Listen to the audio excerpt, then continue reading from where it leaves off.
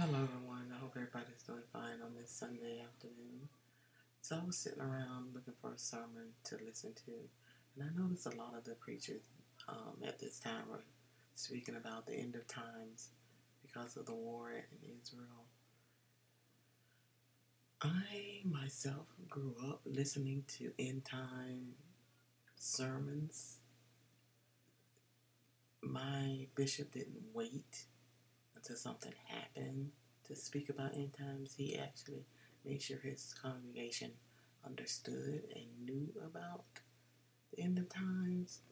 So it's just so funny how these pastors or preachers or whatever they want to call themselves don't know to spend time on those kind of sermons for their people, because I need to know about end of times before the end of times. You understand what I'm saying? But one of the guys made a comment and it kind of confused me.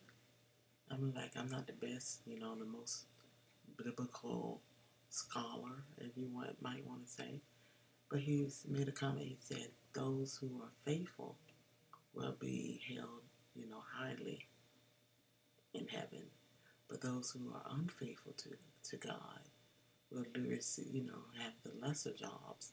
And I understand the context, but I don't understand how can I be an unfaithful believer? How can I even think that I'm going to a place called heaven if I have no faith in the God that I'm worshiping or say I'm living for? And if any of one of you can give me any kind of context to help me understand it, I will be researching myself. And I'm not sure how some of you actually listen to me. So I'm going to give you an email if anybody's even want to take the time to give me scripture or something to support him, because I don't support what he said. The email I'm going to give you is just a short one. I'm not going to give you my long one. It's SWIBBY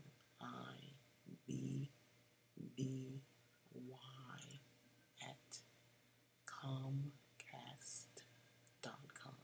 That's Comcast, COMCAST. Swiggy at Comcast.com. And I'll be looking forward to your emails. God bless. Take care. Keep praying.